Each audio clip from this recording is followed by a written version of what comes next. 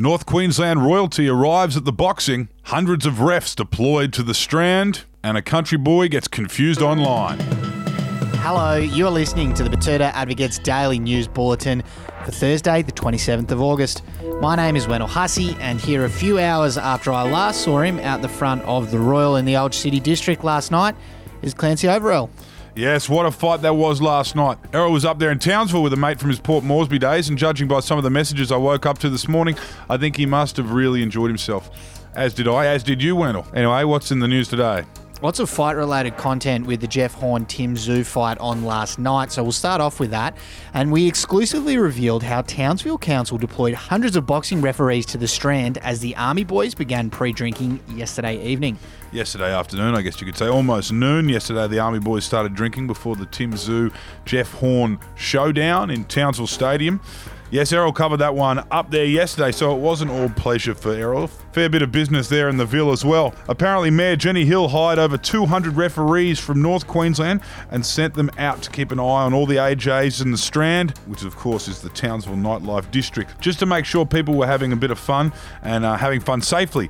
Who knows how many lives were saved by the decision, but I think it's something councils should look at nationwide when it comes to hosting boxing matches in your city. Yeah, sounds like a great idea to me. And while there was a lot of focus on that main event that we just mentioned there before, there was also plenty else going on. We wrote a story about one of the more incredible moments, which was when 20,000 North Queenslanders bowed as His Majesty entered the Queensland Country Bank Stadium.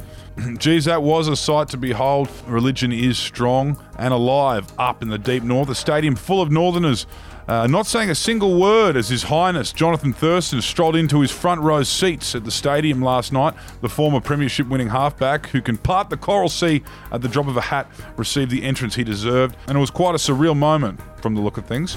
And finishing up with our last story of the day, which is one from out of town. And a country boy has failed a capture test after being unable to identify pictures of traffic lights.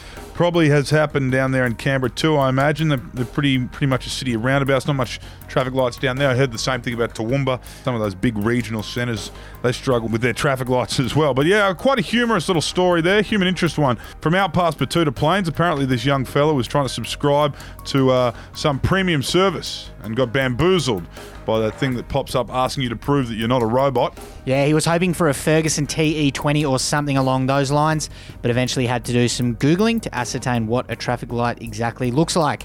And moving on to our quote of the day today, and it comes from Wang Jining, the Deputy Head of Mission at China's Embassy in Australia, who said this yesterday. We believe this proposal was targeted against China alone, because during that time, Australian ministers claimed that the virus originated from Wuhan, from China, and they did not pinpoint any other places as a possible origin, possible source.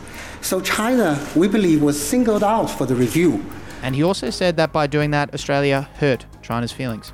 Yes, well, it seems like we have, and we will pay for it in the way of tariffs on all of our greatest exports. So congratulations to our government officials who thought it was worth waking up a sleeping giant for a bit of political points. Anyway, that's it from us today on the Batuta Daily Bulletin. Thank you for tuning in, be that on Spotify Daily Drive or elsewhere in the nether regions of the internet.